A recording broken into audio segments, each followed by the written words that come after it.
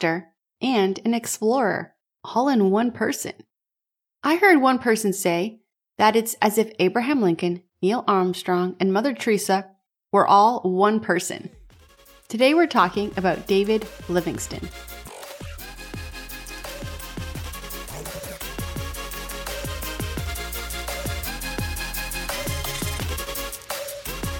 Hello, my name is Laura Lee Siemens, and I'm your host here at the Church History Podcast. Over the last few weeks, we've been covering missionary stories from the 1800s. These stories all overlap, and I hope you're finding the stories of the church from this period to be inspiring. I want to tell you a scary yet kind of funny story that happened to me about 10 years ago. My husband and I were in Costa Rica celebrating our 10th anniversary. We were out in the water enjoying the waves when suddenly, when my back was to the waves, I saw someone's face and realized there was a big wave coming. I turned around just as it hit me. I spun under and I couldn't find my footing. Just as I found my footing and was able to stand, another wave hit me. This happened quite a few times, and I was getting just a few breaths of air before I was hit again. Finally, I was able to find my footing and stand and get out of the water and make it to shore. While it was really scary, once I made it to shore, I started laughing. This last year has been like that day on the beach. It seems like life is hitting me with one surprise wave after another. And just when I think I found my footing and get a breath of air, I'm hit again. In the middle of this storm, it can feel like God has disappeared from view. But the Bible says in Hebrews chapter 12, verse 1, "Therefore, since we are surrounded by such a great cloud of witnesses, let us throw off everything that hinders and the sin that so easily entangles, and let us run with perseverance the race marked out for us." These cloud of witnesses are those who've gone before us. And this is one of the reasons we study church history. In the last few weeks, we have heard the stories of men and women of God who have faced tragedy after tragedy. Sometimes they struggled in the storm. We saw that with our last episode in the story of Judson, who in despair went into the jungle full of tigers for a month, expecting to die. We see that despair in our hero today as well. And it encourages me when I know that even the great men and women who've gone before us have struggled. Let's take a look at the life of David Livingstone. David Livingstone is known for his work in Africa in the 1840s. He is most known for traveling and mapping out the continent of Africa. He would cross from east to west and map out the Zambezi River and discover the Victoria Falls. He's also known for his work in the abolitionist movement, and his books wrote about the horrors of the African slave trade. Before we can look into the life of David, we have to start at the very beginning. March 19th, 1813, baby David was born in Scotland to a poor family. He grew up in a large family and they lived in a small room meant for just a single tenant. David's father would buy tea at a wholesale price. Then he went door to door selling it to make money to support his family. His father wanted David and his siblings to have a future and to see the world beyond the poor mill district where they lived. David's father would read to them at night. He read them stories of missionaries and stories of explorers. They talked about other countries and how people in other countries lived. Although the family was very poor, they grew up with an understanding of the world and a sense of adventure and hope for the future.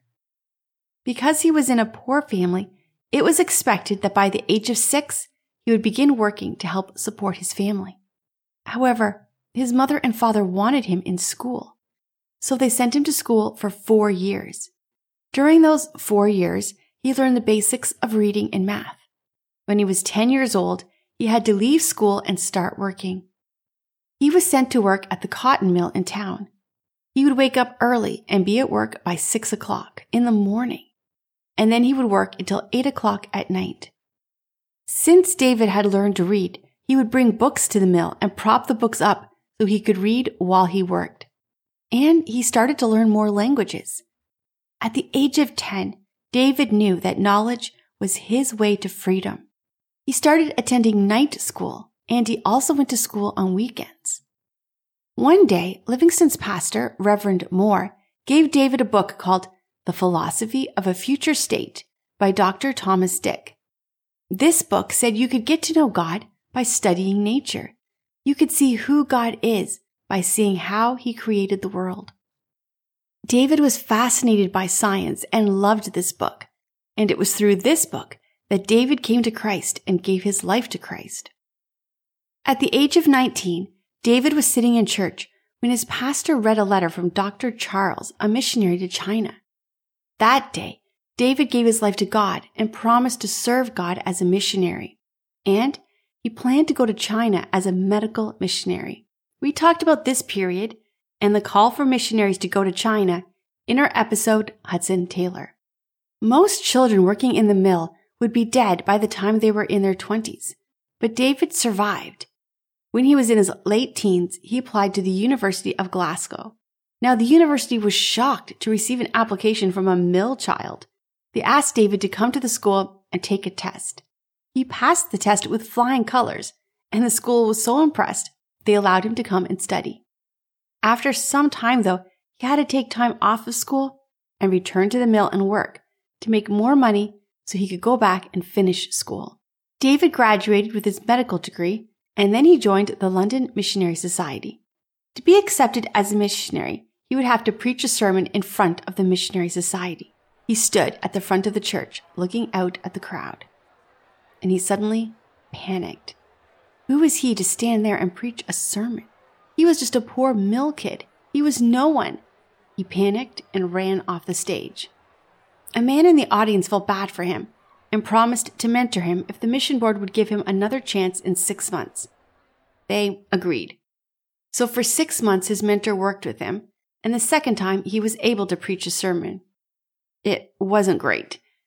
The mission board could see he was not a gifted speaker, but he was planning on going to China, and he would probably only speak to small groups of people.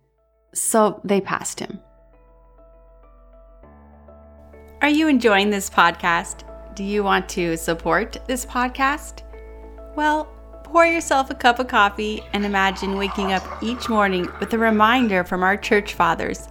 Check out our Etsy page where you can find mugs with quotes from great men and women of God. You'll find a link in the show notes. And now, back to our episode. Now, he was finally ready to be a missionary. He was planning to go to China, but the war had broken out between Britain and China, the Opium Wars, and no missionaries were allowed to enter China. After years of studying, suddenly his plans seemed ruined. Then David heard a man named Reverend Moffat speak. Moffat was a missionary to Africa. In the 1800s, people only believed that there were people living on the coasts of Africa. But Reverend Moffat believed that there were people living deep in the jungles of Africa, people who had never heard the gospel. David suddenly knew this is where God was calling him, not just to Africa, but to the very center of the continent. He would go to a place no missionary had been to, and to a people no one had reached. On December the 8th, 1840, 27-year-old David Livingston boarded a ship headed for Africa. A child raised as a pauper, a survivor of the child labor mill, now headed to Africa to explore the inner parts of a continent no one had visited before. But nothing in Livingston's life was easy, and his trip to Africa was no different. A storm came up upon the ship and the main mast, and all the sails broke. Now the ship had no way to navigate. Once the storm ended, everyone on board was helpless. Slowly the boat drifted and eventually landed in Rio de Janeiro, Brazil. After a week, the boat was fixed and they could continue their trip. 1841, a ship docks in Port Elizabeth on the southern coast of Africa. On board, David Livingstone. He thought he was arriving in Africa to start churches. He had no idea that God had brought him here to end the slave trade and create a way for the people of Africa to take their destiny into their own hands. The first thing David did was buy a wagon and a team of oxen. He then traveled to the areas where the missionaries had settled. Even this trip was full of danger, and he almost died multiple times. He was attacked by wild animals. Upon arrival at the missionary settlement, David was able to help with the church there. Every week, around 400 people would attend. Yet, in the last 20 years, only 40 had come to Christ. David began to push for the missionaries to set up an area north. The missionaries said no one knew if there was even any people out there. They didn't know what the land looked like, and they didn't even know if there was people living there. The Reverend Moffat was still in London, so David and some other missionaries decided to head north and try and discover what the land looked like. They traveled 200 miles into the inner parts of Africa, and there they found a tribe. They spent 5 days living with the tribe and used their medicine to help the sick, and they also shared the love of Jesus with them. When they decided to return, to let the missionary society know what they had found, the tribe didn't want them to leave. They were fascinated with these men, and they promised that they would return. It was while returning to the mission society that something happened that changed David forever and started him on a journey that would change Africa and the rest of the world. It was the evening, and David had stopped traveling and was setting up his campsite for the evening. He heard a noise that sounded like a crying child. He looked around and found a little girl hiding under his wagon crying. He coaxed the girl out and brought her to his campsite. Once he had gotten her to stop crying, she told him her mom, dad, and older sister had died. Her uncle had taken her and traded her to be the wife of a warrior. David was shocked. This was a little girl. She couldn't be anyone's wife. The girl said that she had friends living in the tribe the men had just been in, and she wanted to live there with that tribe. She begged the men to please bring her to the tribe and let her live there. But then the warrior showed up. He had not actually planned to marry her, but to sell her as a slave. David saw this little girl and could not bear the thought of her being a wife or a slave. He could not think of her being sent on a slave ship. He found some beads in his bag, and he bought the little girl back with the beads. He then took her to the tribe where she wanted to live, and they promised to take good care of her. That moment was the start of David wanting to find a way to end the slave trade, and it would be the first of many horrible encounters. For the next 4 years, David traveled to many different villages. He helped dig wells for villages, giving them clean drinking water. He learned languages. He helped try to find cure for malaria. He dug a channel from a spring to give another tribe water and built a garden with a water system for another tribe to have food even during a drought. He then decided to travel to a part of Africa where they could only go by foot. The desert sand would not allow wagons to travel. So David headed off on foot. After walking for 2 weeks, he found a tribe no one had heard of. The tribe had 3,000 people. David preached the gospel there, and the chief became a Christian. And this would be the only convert in David's missionary time. The chief had multiple wives. He realized as a Christian he could not have all of these wives. The problem was that each of the wives had been part of a peace treaty with other tribes. He told the wives they had done nothing wrong, but he was a Christian now and could not be married to so many women. He gave them money and clothes and then told them they were free to marry other people. The problem was that the fathers of these women were chiefs of other villages, and they saw this as the end of the peace treaty, and the tribe ended up going to war. And the chief eventually backslid back into his old life. So the only person to become a Christian under David's preaching started a tribal war, and eventually the man returned to his own life. You may be wondering at this point why David Livingstone is still today one of the most respected missionaries. Well, keep listening. But as you can understand, the missionary stations at the time were concerned that perhaps David didn't have what it took to be a missionary. While visiting another tribe, David found the chief's son and he was dying of dysentery. So he stayed at the boy's bedside, caring for him until he recovered. The tribe is so happy that the boy was okay that they accepted David and they were willing to hear what he had to say. While no one came to Christ hearing David preach, in each tribe, he didn't leave until there was a mission station set up and missionaries were settled in the area. During this time, David wrote letters and journals about the things he was seeing. These letters and journals were published all over Great Britain. He wrote a lot about seeing the slave trade. He wrote about seeing families ripped apart, children being taken from their parents. He wrote about finding piles of bodies, where slaves who had died during the trip and their bodies were just left behind. He wrote about finding bodies hanging from trees. He wrote about canoeing through the waters and their paddles hitting the bodies of slaves who had drowned trying to escape. These letters were used by the abolitionists in Great Britain to end the slave trade. While David was in Africa, on July 26, 1833, Britain passed the law ending the slave trade in all areas controlled by Britain, and this included some areas of Africa. This was also the same month that William Wilberforce died, and I did a couple episodes on his life. I would definitely recommend going back and listening to those. In 1843, the missionary David had first heard speak, Moffat, returned to Africa. He came with his wife and 3 daughters. David was really excited to get to know the family.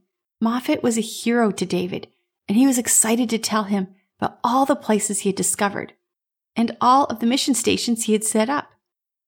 A few months later, David left to travel again and discovered another tribe. Once again, he helped with medicine and began setting up a missionary station.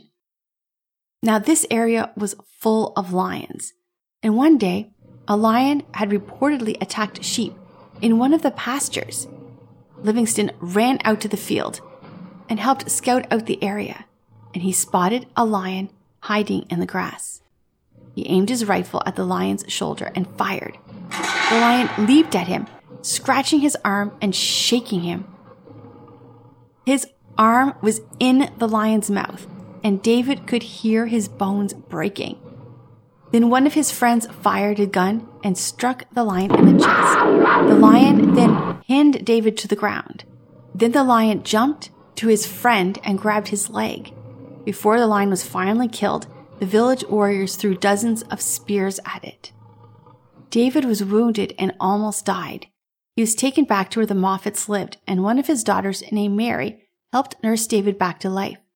Although his arm never fully recovered, he was nursed back to health. And during this time, he got to know Mary well, and the two fell in love. David would write in his journal that he dreamed of marriage and children. On January 2nd, 1845, Mary and David were married. They would be married for 17 years and have 6 children. One of the things David Livingstone believed strongly in was that missionaries should stay out of politics. They should never take sides in tribal wars. However, David ran into problems with a group known as the Boers. The Boers were Dutch people and some French people. They were part of the Huguenots, and we talked about the Huguenots back in our episode, The Dutch Golden Age, which was recorded on September 21st, 2020. You can go back and listen to that. Now, the Boers had come to Africa in the 1600s. The British had taken control of Cape Town in 1795, and the Dutch hated the British because of this. In 1843, just 2 years before the Livingstones' marriage, Britain had declared slavery banned in any territory they had controlled. This included Cape Town. The Boers did not see David as a missionary. They saw him as a British man marking territory for the British to take control over. So the Boers declared war on David. But David refused to engage in their fighting, and eventually they left him alone. At this point, the transatlantic slave trade was ending because the British had outlawed it. But the Arab slave trade was still in full swing. While here in the West we know a lot about the transatlantic slave trade, we're not taught about the Arab slave trade. It's also known as the Arab Muslim slave trade, the Trans-Sahara slave trade, or the Eastern slave trade. And it's the longest slave movement. It lasted for 1,300 years. It took millions of Africans from their home. Most believe it was probably around 9 million men, women, and children who were taken for the Arab Muslim slave trade. The area of Zanzibar was the area where most of the slave trade came from, and they also trafficked in cloves and ivory. They took slaves from Sudan, Ethiopia, and Somalia, and they were shipped across the Indian Ocean, the Persian Gulf, and the Arabic Peninsula. They were taken to Iran, Saudi Arabia, and Iraq. The slave traders were Muslims, and it was against their law to enslave another Muslim. So many converted to Islam to keep their families from being taken. It's estimated that 50% of the slaves taken died before reaching their destination. The women were seen as worth more because they could have children and therefore create more slaves. So more women were taken than men. As Livingstone traveled the inner parts of Africa, he continued to run into the Arab slave trade, and he didn't know how to end it. The British had already ended the slave trade in any parts of Africa they controlled. But the area they didn't control was still being destroyed by slave traders. David Livingstone believed if he could map out the whole continent of Africa, this would give the people in Africa a way to control their own destiny. They would be able to take their rich resources and bring them to markets around the world. They could stop trading their own people and instead trade their spices and food. And this became David's main goal. Do you love learning about church history and love this podcast? This podcast is being turned into a book series, and the first book is now available for sale. You can find the link in the show notes. And now, back to our episode. After 8 years of mission work in Africa, David decided to travel into the heart of Africa to find a route across the country. His oldest son, a little boy, loves adventure and begs his father to let him come, and David agrees. The family will travel together. Mary was pregnant at the time, and the young couple, with their little children, leave and head into the jungle. The journey starts well, but after some time, the two oldest children become sick, and the family is forced to return. Once they return home, Mary went into labor and gave birth to their daughter Elizabeth. However, sadly, baby Elizabeth passed away when she was only 2 months old. A year later, Mary was pregnant again, and her father asked David to please not take his family with him when he went into Africa to map out the land. David agreed. He had endured so much as a child, and he wanted his children to not be forced into a life that was not meant for children. David took his family to Cape Town. After some time, he asked Mary to take the children back to Scotland. David then embarked on one of his longest trips, heading across the continent of Africa. He wrote in his journals about the animals he found, including spiders. He also mapped out the area as they walked. He traveled through Zambia, the floodplain, and Mongolia. He was in awe of the land. He would write, "Food abounds and requires very little labor for its civilization. No manure is required." He found tribes and worked with them and got to know them, and would leave once they'd gotten to know and respect him and were open to having missionaries come and live with them. He helped the tribes with medical needs. He was in awe of the mountains he saw, writing that they were greater than anything the Swiss could brag about. He was in awe of the rivers and the waterfalls he found. This was the most beautiful land he could ever imagine. But yet, everywhere he went, he found more Arab slave traders and discovered the bodies of the slaves that had died en route. At one point, he came across over 300 bodies. There were so many bodies that crocodiles were resting in the sun, leaving the bodies alone. They had stuffed themselves to the point where they left the rest of the bodies alone. David also ran into Portuguese slave traders. The Portuguese were also killing elephants and taking their tusks to sell. What David saw as a problem is that the slave traders were getting very wealthy, and because of that, they could afford weapons. So there was nothing David could do when he came across a group of slave traders. He would have to stand by and watch as men, women, and children were being forcibly walked in chains across the deadly terrain of Africa. At one point, David thought about getting a gun as a weapon to protect himself, but he decided against it. He also discovered 3 hospitals that were being run by Englishmen who claimed to be helping rescued slaves. However, the hospitals were fronts and were actually holding centers for the slaves. The slave trade was a horror that David thought would never end. He believed the only thing that would help was the gospel. He believed if the people had a firm faith, they would not be so easily tricked into the slave trade. And that is what he wrote in his journal. And the people, having no religion and no restraining motive, but following every evil passion as far as they may without risk. They are timid, and on that account, the conquerors can live among them in safety. He found many coffee plantations and knew, once he had continued mapping out, they would be able to trade coffee and would not need the slave trade to make money. He tried to convince the people who were making so much money from the slave trade that there was a better way to make money. On November the 3rd, 1855, David made one of his greatest discoveries. As he walked along the land, marking it, he could hear noises up ahead. The closer he got, the louder the noise.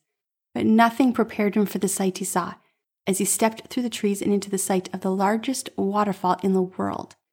He named it after the Queen, Victoria Falls. After 4.5 years, David finally made it across the continent. No one had heard from him for almost 5 years. He was barely recognizable. His pale Scottish skin had been burnt many times by the African sun. His arm was in a worse condition. He walked with a limp, and he was missing teeth. He decided to head to Scotland to be reunited with his family. His ship docked in Egypt, and there was mail waiting for him there. He had a letter from his mother with the sad news that his father had passed away. He had so hoped to see his father and tell him about all the adventures he had had. When David arrives in Scotland, he finds his children living with his parents, but his wife Mary had gone on to London. She was sick and looking for medical care and was living there with friends. David traveled through all of Great Britain speaking. The man who was afraid to speak suddenly had an audience of thousands. He told the horrors of the slave trade. At one point, he was awarded a medal for his work, but he said he would not receive any congratulations until the slave trade was completely ended. He was even brought to see the Queen of England, who wanted to hear about his travels and about the land of Africa. The Missionary Society wanted to publish a book about his adventures. However, David did not want to only have an audience of these interested in funding the Mission Society. He wanted everyone to hear the horrors of the slave trade and to see the beauty of the land of Africa. And he wanted everyone to see the people of Africa as a beautiful people group, one to be protected and loved, not hunted and traded. So, David instead published his book with a scientific publisher. He talked about the animals, specifically some different types of spiders. He also talked about the country and the people. The book was called Missionary Travels and Researches in South Africa. It's still today one of the biggest sellers of all times. Charles Dickens read his book and loved it. He began to talk about the book as he traveled, and because so many people respected Charles Dickens, they began to read his book and then tell more people about it. A little boy from the mill who would prop up books of explorers to read as he worked was now one of the most famous explorers alive and a best-selling author. Mary and David and their children spent 6 months together in a villa outside London. It was a time of reunification and rest for the family. Then it was time to return to Africa. However, the Mission Society refused to cover David as a missionary, since only one person had come to Christ, and that one person had returned to his old life. They saw David as a failure as a missionary. David said he was creating paths for other missionaries. He had set up countless mission stations and created working relationships with tribes. While he was not personally responsible for leading people to Christ, he had literally paved the way for others. However, the Mission Society would not back down. But the Geography Society was happy to pay for David to continue his work. They were excited to learn more about the land and the animals and find pathways for trade routes. In 1858, the family returned to Africa. David returned first. Mary was pregnant again, and she would come after giving birth to their daughter, Anna Mary. While waiting for his family to arrive in Africa, David takes another trip into an area he had not been to before to map it out. He found a tribal area where the slave traders had come. They had taken the entire village. and then burned the village to the ground. Scattered around the burned village were the bodies of those who had tried to fight off the slave traders. He'd been out of Africa for a year, and upon arriving he was face to face with the worst slave sight he had seen. It took 4 years for Mary and the children to make their way back to Africa. When they finally arrived, David was so excited to see his family again. The family was finally reunited. But then Mary fell ill with malaria. David used every cure he could, and every cure he had seen anyone use for malaria. But he couldn't help her. At the age of 41 in 1862, Mary Livingstone died. For the next 2 years, David's life began to spiral downward. He was depressed from the death of his wife. His children moved back to Scotland to live with his family. David sold everything he had, including his boat, to pay for his children's education. But he wanted to make sure that they were attending a good school. He then went back into the jungle to finish mapping out the route he had promised to the Royal Geographical Society, only to find rapids and realize the entire route was blocked, and he would have to start again and find a completely different route. Then, 2 mission stations he had set up were attacked, and the missionaries were killed. The London Mission Society blamed him, even though he had told the missionaries to stay out of politics, and they had ignored his advice. They had gotten involved and taken sides, and that had led to their deaths. As he emerged from one of his long trips into the jungle, he learned his oldest son had decided to come to Africa to find him, but his boat had docked in Boston, and he'd gone to shore in the middle of the American Civil War. A rich family had taken him and forced him to take their son's place in the war. So, a Scottish boy on his way to Africa had been forced into the American Civil War. He was captured and killed, and his tomb is today at Gettysburg. David Livingstone had no funding. The Mission Society would only fund him if he wouldn't do any scientific research. The Geography Society would only fund him if he would do no evangelism. He was alone, in a hut in the middle of Africa. Someone had stolen his medication for his pain. He was sad, depressed, alone, in pain, and saw no reason to keep living. He prayed to God, "Please, take me home. I've done all I can do for you. My job is done." He lay down in his bed and closed his eyes. He would simply allow himself to die. He would stop fighting. As he laid there, waiting to die, suddenly a man entered his hut. He looked up to see a European man standing in his hut. He stared at him. "Dr. Livingstone, I presume," the man said. David was so confused. He stared at this man. The man pulled out of his bag a package. In it were letters from his children, his mother, and pain medicine. A miracle. This man was a hardcore atheist, but God used him for this miracle and was about to do many more miracles through this man. In our next episode, you're going to find out who this man is, why he was in the middle of an African jungle with letters for David, and how God used him to encourage David to keep going. So make sure you like and subscribe to come back next week to find out the ending to our story on David Livingstone. To hear more podcasts, read some blogs, or watch videos, check out all my content at lauraleesiemens.com.